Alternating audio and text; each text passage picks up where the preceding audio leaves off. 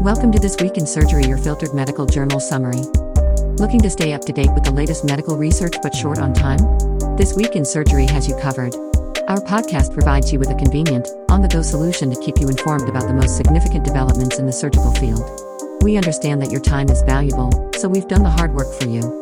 Each episode offers a filtered and concentrated summary of key journal articles, allowing you to stay informed without the need to sift through pages of research papers. With This Week in Surgery, listening is faster than reading, and you can consume valuable medical knowledge while commuting, exercising, or during your daily routine, including in the operating room. This Week in Surgery, we will be discussing articles published in October 2023 issues. First, Annals of Surgery. What happens on call doesn't stay on call. The effects of in-house call on acute care surgeons' sleep and burnout. Results of the Surgeon Performance, Super Trial. Objective. We sought to quantify the effects of in-house call IHC on sleep patterns and burnout among acute care surgeons, ACS. Background. Many ACS take incorporated, which leads to disrupted sleep and high levels of stress and burnout. Methods. Physiological and survey data of 224 ACS with IHC were collected over 6 months. Participants continuously wore a physiological tracking device and responded to daily electronic surveys. Daily surveys captured work and life events as well as feelings of restfulness and burnout. The MasSpec Burnout Inventory, MBI, was administered at the beginning and end of the study period. Results. Physiological data were recorded for 34,135 days, which includes 4,389 nights of IHC. Feelings of moderate, very, or extreme burnout occurred 25.7% of days, and feelings of being moderately, slightly, or not at all rested occurred 75.91% of days. Decreased amount of time since the last IHC, reduced sleep duration, being on call, and having a bad outcome all contribute to greater feelings of daily burnout, p less than 0.001. Decreased time since last call also exacerbates the negative effect of IHC on burnout, p less than 0.01. Conclusions. ACS exhibit lower quality and reduced amount of sleep compared with an age-matched population. Furthermore, reduced sleep and decreased time since the last call led to increased feelings of daily burnout, accumulating in emotional exhaustion as measured on the MBI. A re-evaluation of IHC requirements and patterns as well as identification of countermeasures to restore homeostatic wellness in ACS is essential to protect and optimize our workforce.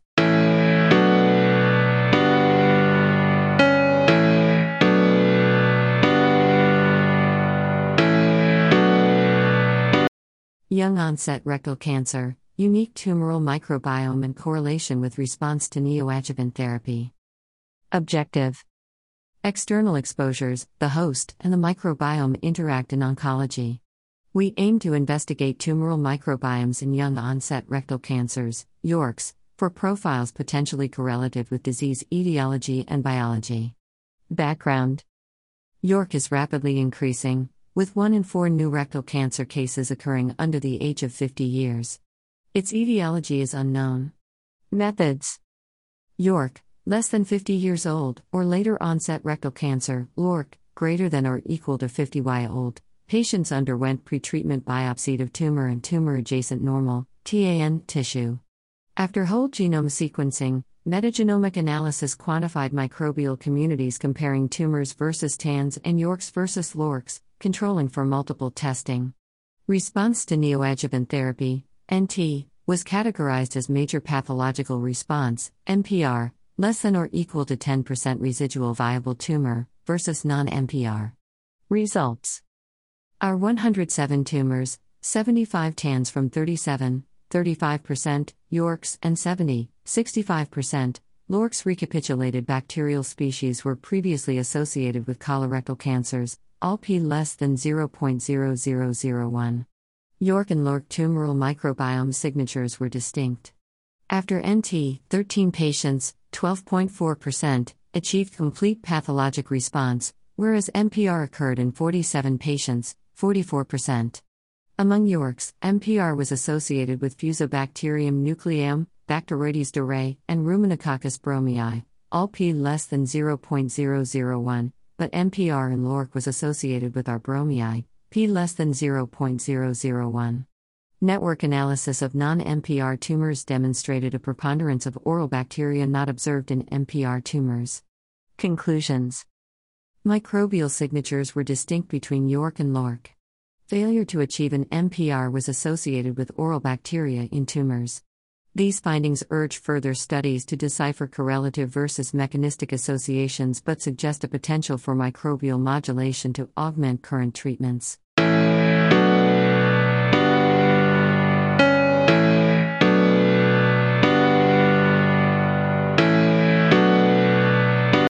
Implementation of Entrustable professional activities in general surgery, results of a national pilot study. Objective. The ongoing complexity of general surgery training has led to an increased focus on ensuring the competence of graduating residents. Entrustable professional activities, EPAs, are units of professional practice that provide an assessment framework to drive competency-based education. The objective of this pilot study was to determine the feasibility and utility of EPAs in general surgery resident training. Methods. 5 EPAs were chosen based on the most common procedures reported in case logs and by practicing general surgeons: right lower quadrant pain, biliary disease, inguinal hernia, along with common activities covering additional milestones, performing a consult, care of a trauma patient. Levels of entrustment assigned, 1 to 5, were observation only, direct supervision, indirect supervision, unsupervised, and teaching others. Participating in site recruitment and faculty development occurred from 2017 to 2018. EPA implementation at individual residency programs began on July 1, 2018, and was completed on June 30, 2020. Each site was assigned 2 EPAs to implement and collected EPA microassessments on residents for those EPAs. The Site Clinical Competency Committees, CCC, use these microassessments to make summative entrustment decisions. Data submitted to the independent de-identified data repository every 6 months included the number of microassessments collected per resident per EPA and CCC summative entrustment decisions. Results. 28 sites were selected to participate in the program and represented geographic and size variability, community, and university-based programs. Over the course of the 2-year pilot programs reported on 14 to 180 residents. Overall, 6,272 formative microassessments were collected, range 0 to 1,144 per site. Each resident had between 0 and 184 microassessments. The mean number of microassessments per resident was 5.6, SD equals 13.4, with a median of 1, interquartile range, IQR equals 6. There were 1,763 summative entrustment ratings assigned to 497 unique residents.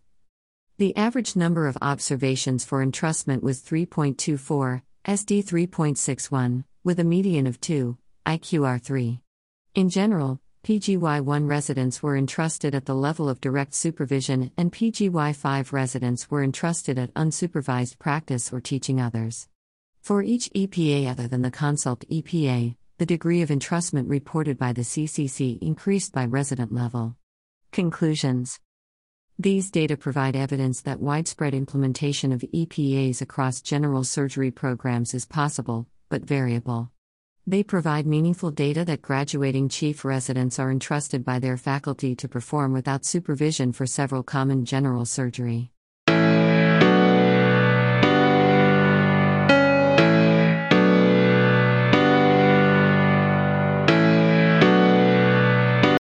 Increased preoperative stress test utilization is not associated with reduced adverse cardiac events in current U.S. surgical practice. Objective. To measure the frequency of preoperative stress testing and its association with perioperative cardiac events. Background. There is persistent variation in preoperative stress testing across the United States. It remains unclear whether more testing is associated with reduced perioperative cardiac events. Methods. We use the Vizient clinical database to study patients who underwent one of 8 elective major surgical procedures, general, vascular, or oncologic, from 2015 to 2019. We grouped centers into quintiles by frequency of stress test use. We computed a modified revised cardiac risk index, Mercury, score for included patients. Outcomes included in-hospital major adverse cardiac events, MACEs, myocardial infarction, MI, and cost, which we compared across quintiles of stress test use. Results. We identified 185,612 patients from 133 centers. The mean age was 61.7, plus or minus 14.2 years, 47.5% were female, and 79.4% were white. Stress testing was performed in 9.2% of patients undergoing surgery, and varied from 1.7% at lowest quintile centers to 22.5% at highest quintile centers, despite similar mercury comorbidity scores, mercury greater than 1, 15.0% versus 15.8%, p equals 0.068.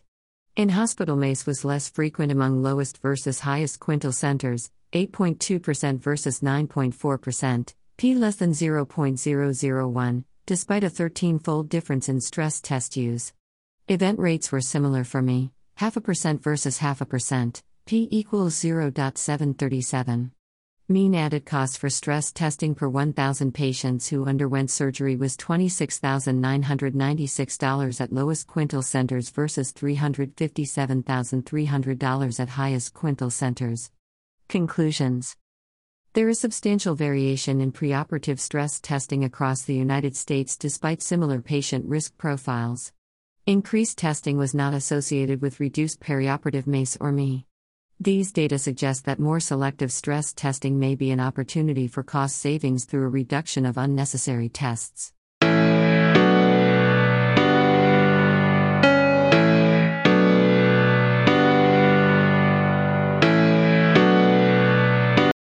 Next article is from JAMA Surgery.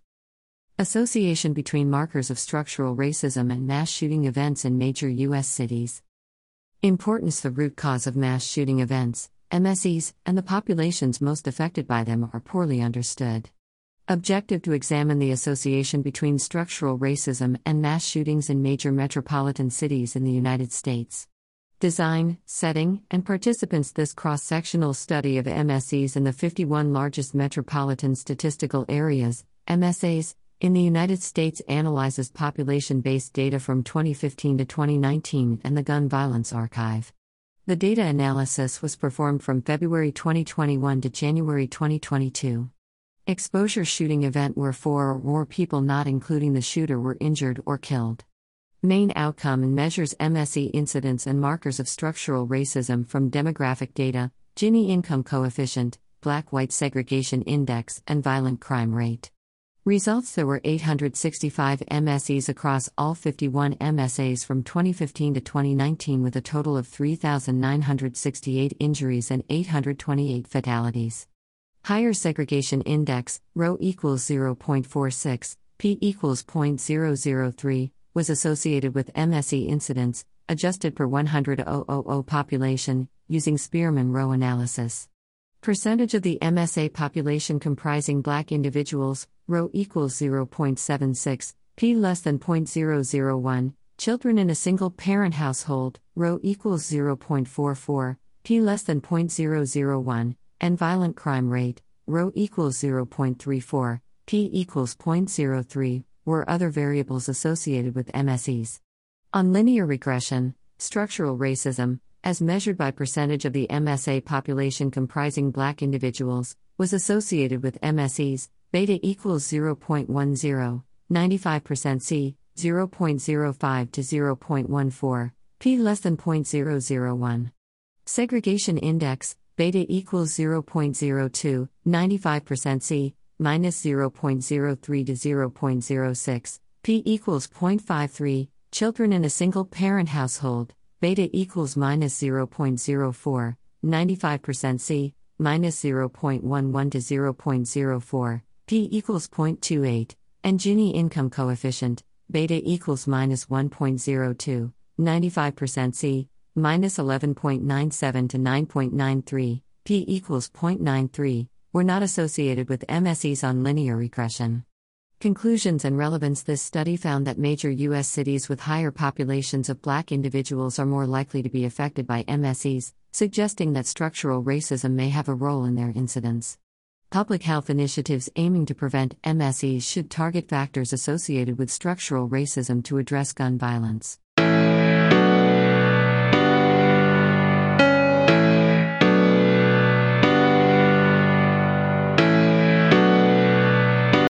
Outcomes for high-risk surgical procedures across high and low competition hospital markets.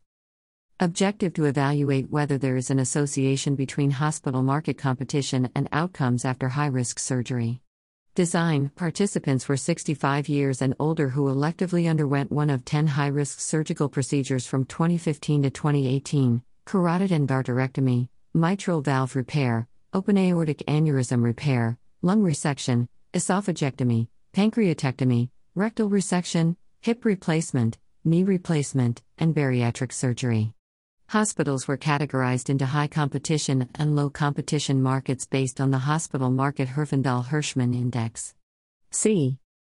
Main outcomes and measures: 30-day postoperative mortality and readmissions. Results: a total of 242,438 Medicare beneficiaries were included in the study. The mean age of the cohort was 74.1, 6.4 years, 1,328,946 were women, 59.3%, and 913,492 were men, 40.7%. When examined by procedure, compared with low competition hospitals, high competition market hospitals demonstrated higher 30-day mortality for 2 of 10 procedures: mitral valve repair, odds ratio, or 1.11. 95% C, 1.07 to 1.14, and carotid endarterectomy, or 1.06, 95% C, 1.03 to 1.09, and no difference for 5 of 10 procedures: open aortic aneurysm repair, bariatric surgery, esophagectomy, knee replacement, and hip replacement, ranging from or 0.97, 95% C, 0.94 to 1.00, for hip replacement to or 1.09, 95% C, 0.94 to 1.26, for bariatric surgery.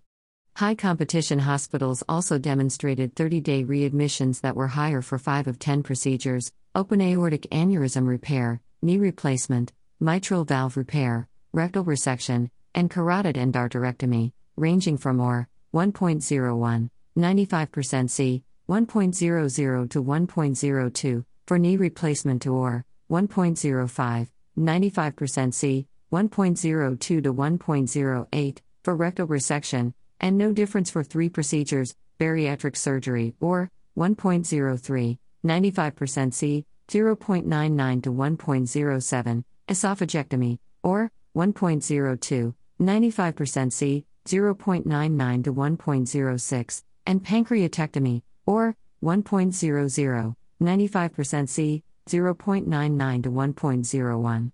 Hospitals in high competition compared with low competition markets cared for patients who were older, mean age of 74.4, 6.6 years versus 74.0, 6.2 years, respectively. P less than 0.001, were more likely to be racial and ethnic minority individuals: 77 322 450 404, 17.3%, versus 23 328 444 900, 5.6%, respectively. P less than 0.001, and had more comorbidities, greater than or equal to 2 Elixhauser comorbidities: 302 415 450 404, 67.1%, versus 284 355 444 900, 63.9%, respectively. P less than 0.001.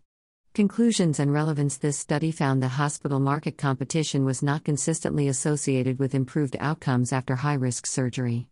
Efforts to maintain hospital market competition may not achieve better postoperative outcomes.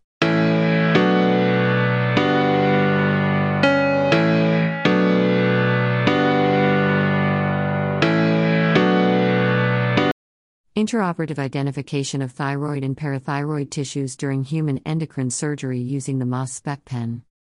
Importance: intraoperative identification of tissues through gross inspection during thyroid and parathyroid surgery is challenging yet essential for preserving healthy tissue and improving outcomes for patients. Objective to evaluate the performance and clinical applicability of the MasSpec pen, MS pen, technology for discriminating thyroid, parathyroid, and lymph node tissues intraoperatively.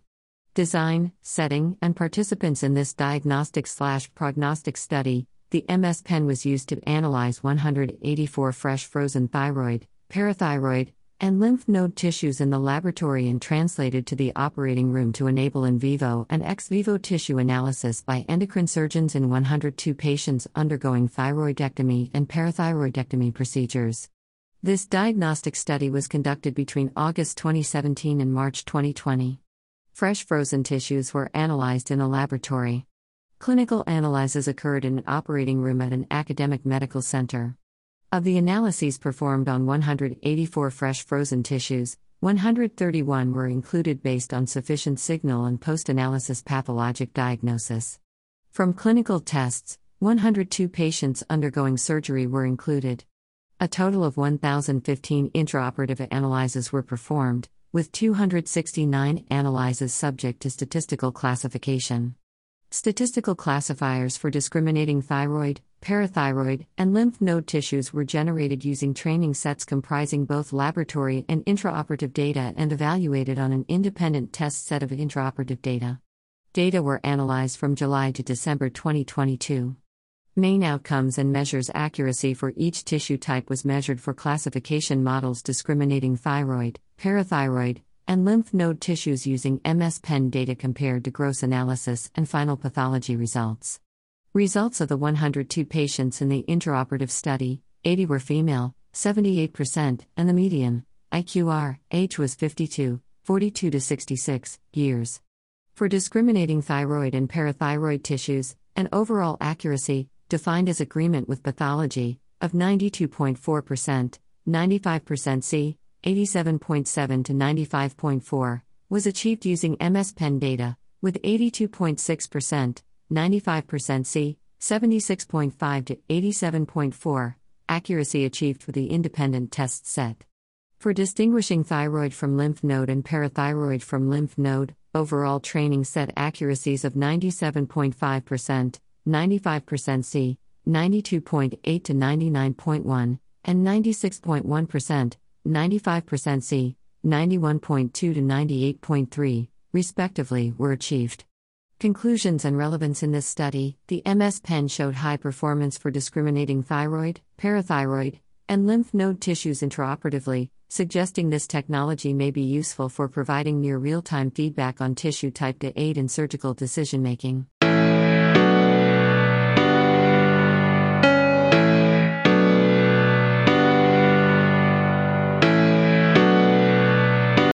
Next article is from British Journal of Surgery.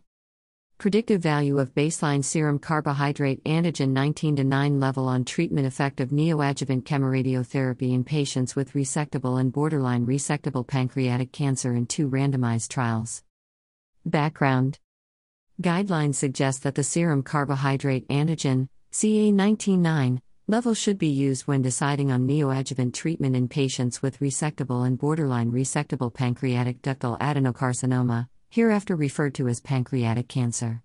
In patients with resectable pancreatic cancer, neoadjuvant therapy is advised when the CA19-9 level is markedly elevated. This study investigated the impact of baseline CA19-9 concentration on the treatment effect of neoadjuvant chemoradiotherapy, CRT, in patients with resectable and borderline resectable pancreatic cancers. Methods: in this post-hoc analysis, data were obtained from 2 RCTs that compared neoadjuvant CRT with upfront surgery in patients with resectable and borderline resectable pancreatic cancers. The effect of neoadjuvant treatment on overall survival was compared between patients with a serum CA19-9 level above or below 500 units/ml using the interaction test. Results: of 296 patients, 179 were eligible for analysis, 90 in the neoadjuvant court group and 89 in the upfront surgery group. Neoadjuvant CRT was associated with superior overall survival, HR 0.67, 95% CI 0.48 to 0.94, p equals 0.019.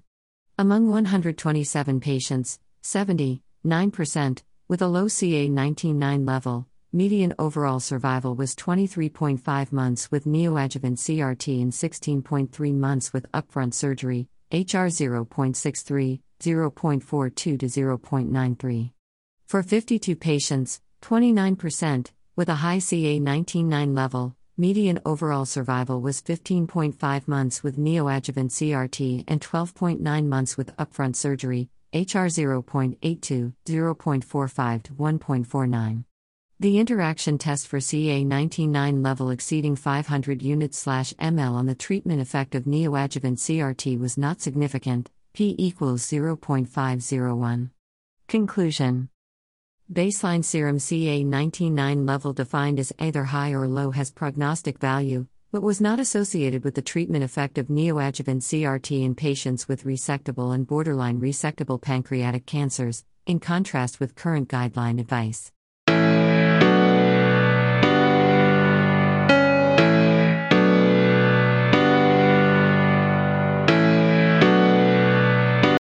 Next article is from Journal of Vascular Surgery. Postoperative acute kidney injury after thoracic endovascular aortic repair for acute type B aortic dissection. Background. Thoracic endovascular aortic repair, TAVR, has evolved as the standard for treating complicated acute type B aortic dissection, ATBAD. Acute kidney injury, AKI, is a common complication in critically ill patients and is commonly observed in patients with ATBAD. The purpose of the study was to characterize AKI after TAVR. Methods. All patients who underwent TAVR for ATBAD from 2011 through 2021 were identified using the International Registry of Acute Aortic Dissection. The primary endpoint was AKI. A generalized linear model analysis was performed to identify a factor associated with postoperative AKI. Results. A total of 630 patients presented with ATBAD and underwent TAVR. The indication for TAVR was complicated ATBAD in 64.3%, high-risk uncomplicated ATBAD in 27.6%, and uncomplicated ATBAD in 8.1%. Of 630 patients, 102, 16.2%, developed postoperative AKI group, and 528 patients, 83.8%, did not, non-AKI group. The most common indication for TAVR was malperfusion, 37.5%. In-hospital mortality was significantly higher in the AKI group, 18.6% versus 4%, p less than 0.001. Postoperatively, cerebrovascular accident, spinal cord ischemia, limb ischemia, and prolonged ventilation were more commonly observed in the AKI group. The expected mortality was similar at 2 years between the two groups, p equals 0.51. Overall, the preoperative AKI was observed in 95, 15.7%, in the entire cohort consisting of 60, 64.5%, in the AKI group and 35, 6.8%, in the non-AKI group. A history of CKD, odds ratio, 4.6, 95% confidence interval, 1.5 to 14.1, p equals 0.01, and preoperative AKI, odds ratio, 24.1, 95% confidence interval, 10.6 to 55.0, p less than 0.001, were independently associated with postoperative AKI. Conclusions. The incidence of postoperative AKI was 16.2% in patients undergoing TAVR for ATBAD. Patients with postoperative AKI had a higher rate of in-hospital morbidities and mortality than those without. A history of CKD and preoperative AKI were independently associated with postoperative AKI.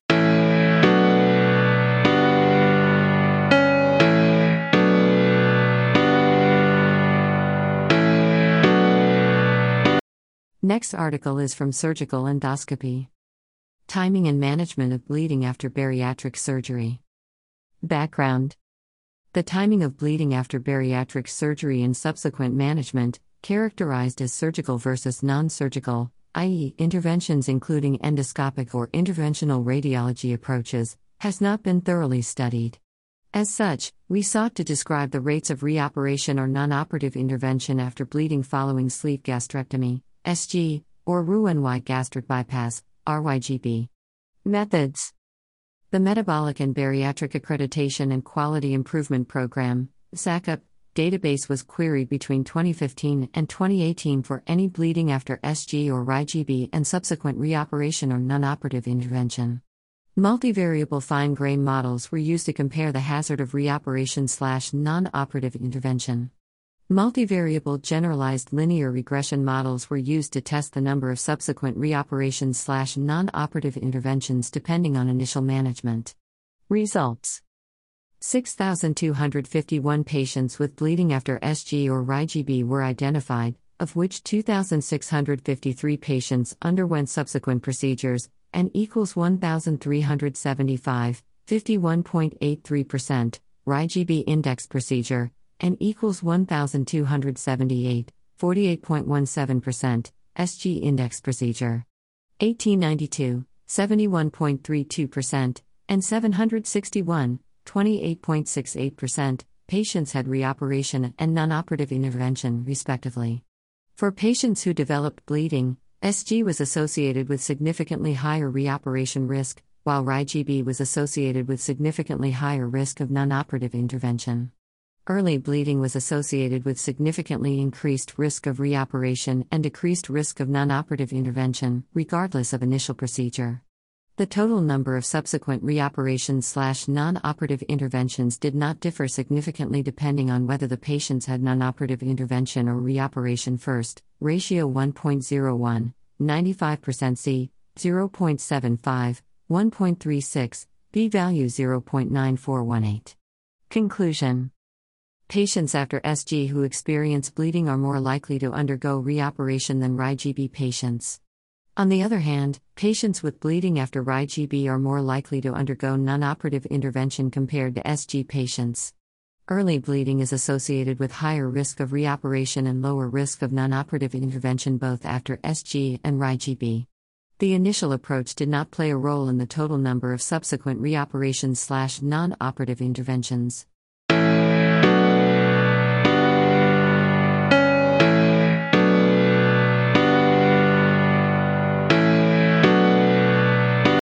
Next article is from Annals of Surgical Oncology. A randomized trial comparing the effectiveness of pre-test genetic counseling using an artificial intelligence automated chatbot and traditional in-person genetic counseling in women newly diagnosed with breast cancer. Background: alternative service delivery models are critically needed to address the increasing demand for genetic services and limited supply of genetics experts available to provide pre-test counseling.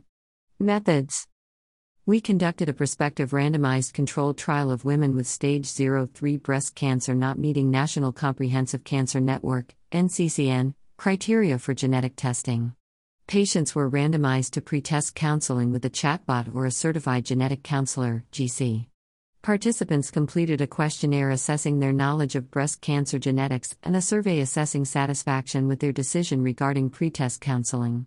Results: a total of 39 patients were enrolled and 37 were randomized to genetic counseling with an automated chatbot or a GC, 19 were randomized to chatbot and 18 to traditional genetic counseling, and 13, 38.2%, had a family member with breast cancer but did not meet NCCN criteria. All patients opted to undergo genetic testing. Testing revealed 6 pathogenic variants in 5 patients, 13.5%, check 2, N equals 2, MSH3, N equals 1, Mutia, N equals 1, and BRCA1 and HOXP13, N equals 1. No patients had a delay in time to treatment due to genetic testing turnaround time, nor did any patients undergo additional risk-reducing surgery. There was no significant difference in median knowledge score between chatbot and traditional counseling, 11 versus 12, p equals 0.09, or in median patient satisfaction score, 30 versus 30, p equals 0.19. Conclusion: satisfaction and comprehension in patients with breast cancer undergoing pre-test genetic counseling using an automated chatbot is comparable to in-person genetic testing. Utilization of this technology can offer improved access to care and a much-needed alternative for pre-test counseling.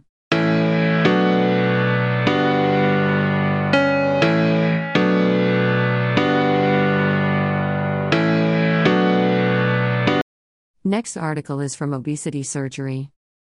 Long-term follow-up 15 years after duodenal switch or gastric bypass for super obesity, a randomized controlled trial. Background. In super obesity, Roux-en-Y gastric bypass, RYGB, may be insufficient why some surgeons advocate biliopancreatic diversion with duodenal switch, BPD/DS, a more malabsorptive procedure. There is a paucity of evidence regarding results beyond 10 years, especially after BPD/DS. The aim of this randomized controlled trial was to compare the long-term outcome of BPD/DS and RYGB in patients with super obesity, i.e., body mass index, BMI, greater than 50 kg/m2. Methods. This is a 13 to 17-year follow-up study of a single-center, single-blinded randomized trial in which 47 patients, BMI greater than 48 and eligible for bariatric surgery, were randomized 1:1 to BPD/DS and RYGB, 25 men, 24 BPD/DS, 39.1 plus or minus 9.9 years, BMI 54.5 plus or minus 6.1 kg/m2. The primary outcome was weight loss. The study was financed by Swedish governmental funding of clinical research, ALF. Trial registration number, ISRCN 10940791. Results. 34, 18 BPD/DS, of the living 42 patients, 81.0%, participated.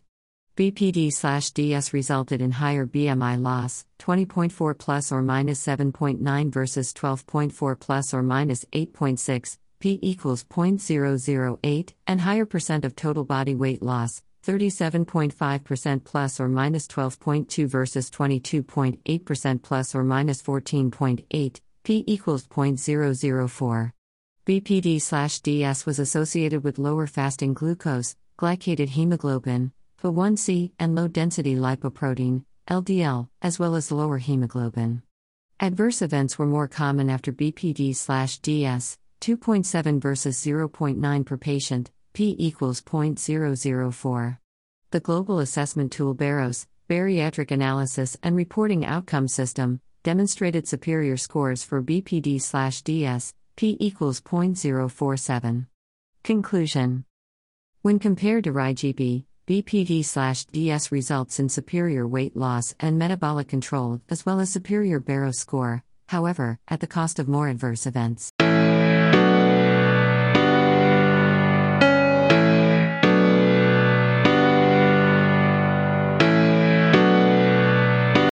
Next article is from Journal of the American College of Surgeons. Early postoperative fever and atelectasis in patients undergoing upper abdominal surgery. Background. Atelectasis is a common complication after upper abdominal surgery and considered as a cause of early postoperative fever, EPF, within 48 hours after surgery. However, the pathophysiologic mechanism of how atelectasis causes fever remains unclear. Study design. Data for adult patients who underwent elective major upper abdominal surgery under general anesthesia at Seoul National University Hospital between January and December of 2021 were retrospectively analyzed. The primary outcome was the association between fever and atelectasis within 2 days after surgery. Results. Of 1,624 patients, 810 patients, 49.9%, developed EPF. The incidence of atelectasis was similar between the fever group and the no fever group, 51.6% versus 53.9%, p equals 0.348. Multivariate analysis showed no significant association between atelectasis and EPF. Culture tests, 21.7% versus 8.8%, p less than 0.001, and prolonged use of antibiotics, 25.9% versus 13.9%, p less than 0.001, were more frequent in the fever group compared to the no fever group. However, the frequency of bacterial growth on culture tests and postoperative pulmonary complications within 7 days were similar between the two groups. Conclusions. EPF after major upper abdominal surgery was not associated with radiologically detected atelectasis. EPF also was not associated with the increased risk of postoperative pulmonary complications, bacterial growth on culture studies, or prolonged length of hospital stay.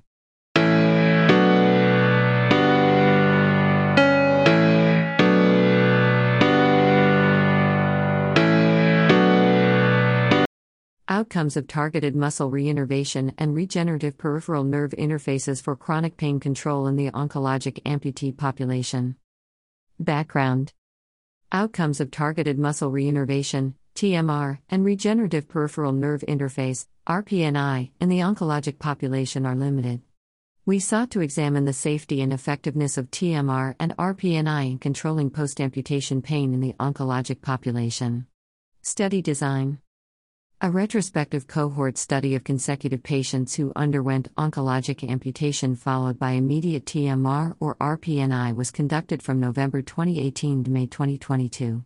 The primary study outcome was post-amputation pain, assessed using the Numeric Pain Scale and Patient-Reported Outcomes Measurement Information System (PROMIS) for residual limb pain, RLP, and phantom limb pain, PLP. Secondary outcomes included postoperative complications, tumor recurrence, and opioid use. Results: 63 patients were evaluated for a mean follow-up period of 11.3 months. The majority of patients, 65.1%, had a history of previous limb salvage. At final follow-up, patients had an average numeric pain scale score for RLP of 1.3 plus or minus 2.2 and for PLP, 1.9 plus or minus 2.6.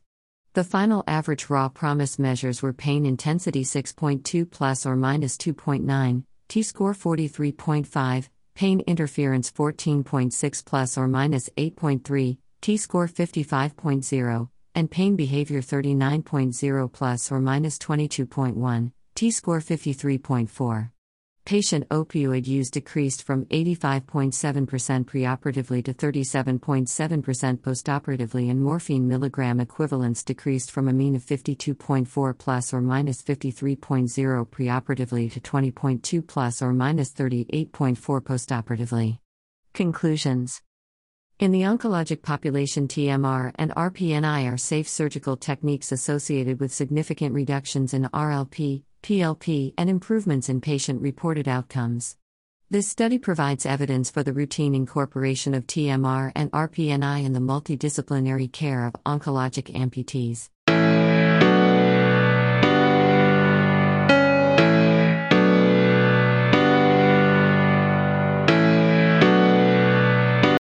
Next article is from Journal of Trauma and Acute Care Surgery. Does lower extremity fracture fixation technique influence neurologic outcomes in patients with traumatic brain injury? The East Brain vs. Bone Multicenter Trial.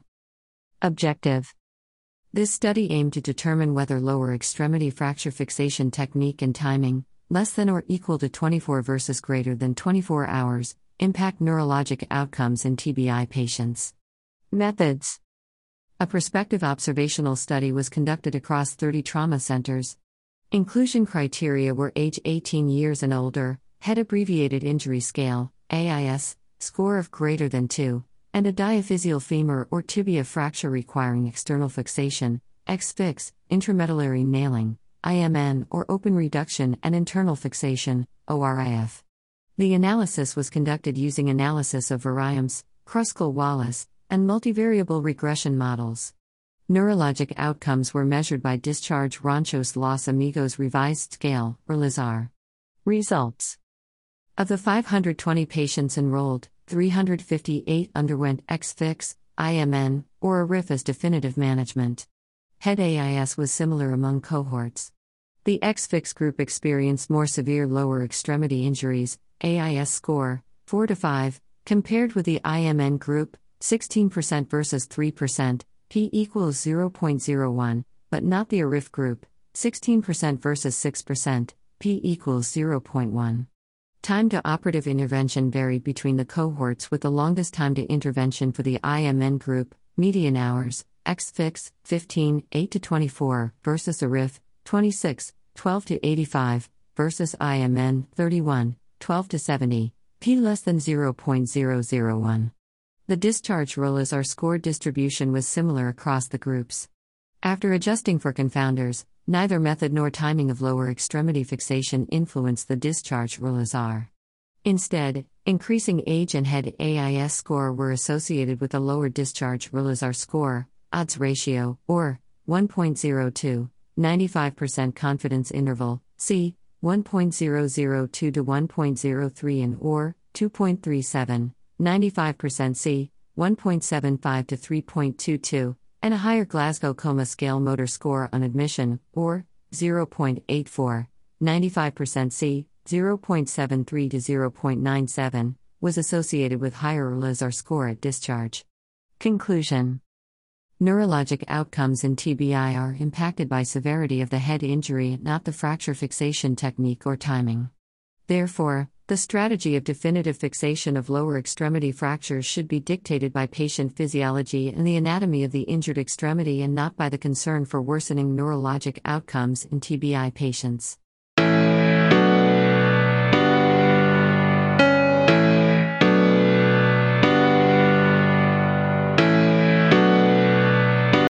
Next article is from the American Journal of Surgery.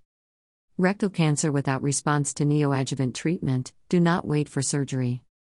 Background: we hypothesized that prolonging the interval to surgery in non-responders to neoadjuvant chemoradiation therapy, NCRT, could lead to worse oncologic outcomes. Methods: rectal adenocarcinoma patients with poor tumor response to NCRT, HACC tumor regression grade 3, were selected. Oncologic outcomes were evaluated according to the time interval between completion of NCRT and surgery.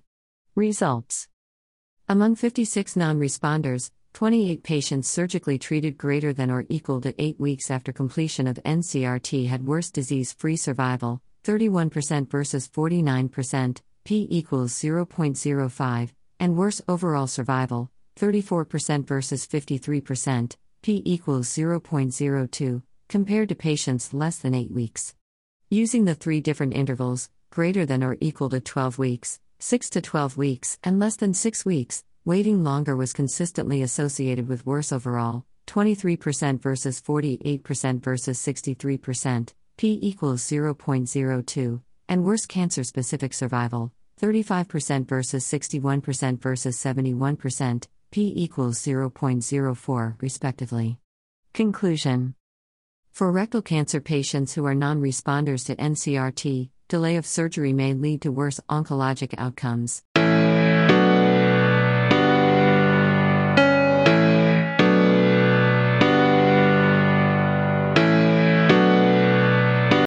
Next article is from World Journal of Surgery. Outpatient non-operative management of uncomplicated acute appendicitis, a non-inferiority study. Introduction. Non-operative management, NOM, of uncomplicated acute appendicitis is a well-established alternative to upfront surgery. The administration of intravenous broad-spectrum antibiotics is usually performed in hospital, and only one study described outpatient NOM. The aim of this multi-center retrospective non-inferiority study was to evaluate both safety and non-inferiority of outpatient compared to inpatient NOM in uncomplicated acute appendicitis. Methods: the study included 668 consecutive patients with uncomplicated acute appendicitis. Patients were treated according to the surgeon's preference: 364 upfront appendectomy, 157 inpatient NOM, INOM, and 147 outpatient NOM, OUT-NOM. The primary endpoint was the 30-day appendectomy rate, with a non-inferiority limit of 5%. Secondary endpoints were negative appendectomy rate, 30-day unplanned emergency department, ED, visits, and length of stay. Results: 30-day appendectomies were 16, 10.9%, in the OUT-NOM group and 23, 14.6%, in the INOM group, p equals 0.327. OUT-NOM was non-inferior to INOM with a risk difference of 3.80%, 97.5% C, minus 12.57, 4.97. No difference was found between INOM and OUT-NOM groups for the number of complicated appendicitis, 3 versus 5, and negative appendectomy, 1 versus 0. 26, 17.7%, OUT-NOM patients required an unplanned visit after a median of 1 to 4 days. In the OUT-NOM group, the mean cumulative in-hospital stay was 0.89, 1.94 days compared with 3.94, 2.17 days in the INOM group, p less than 0.001.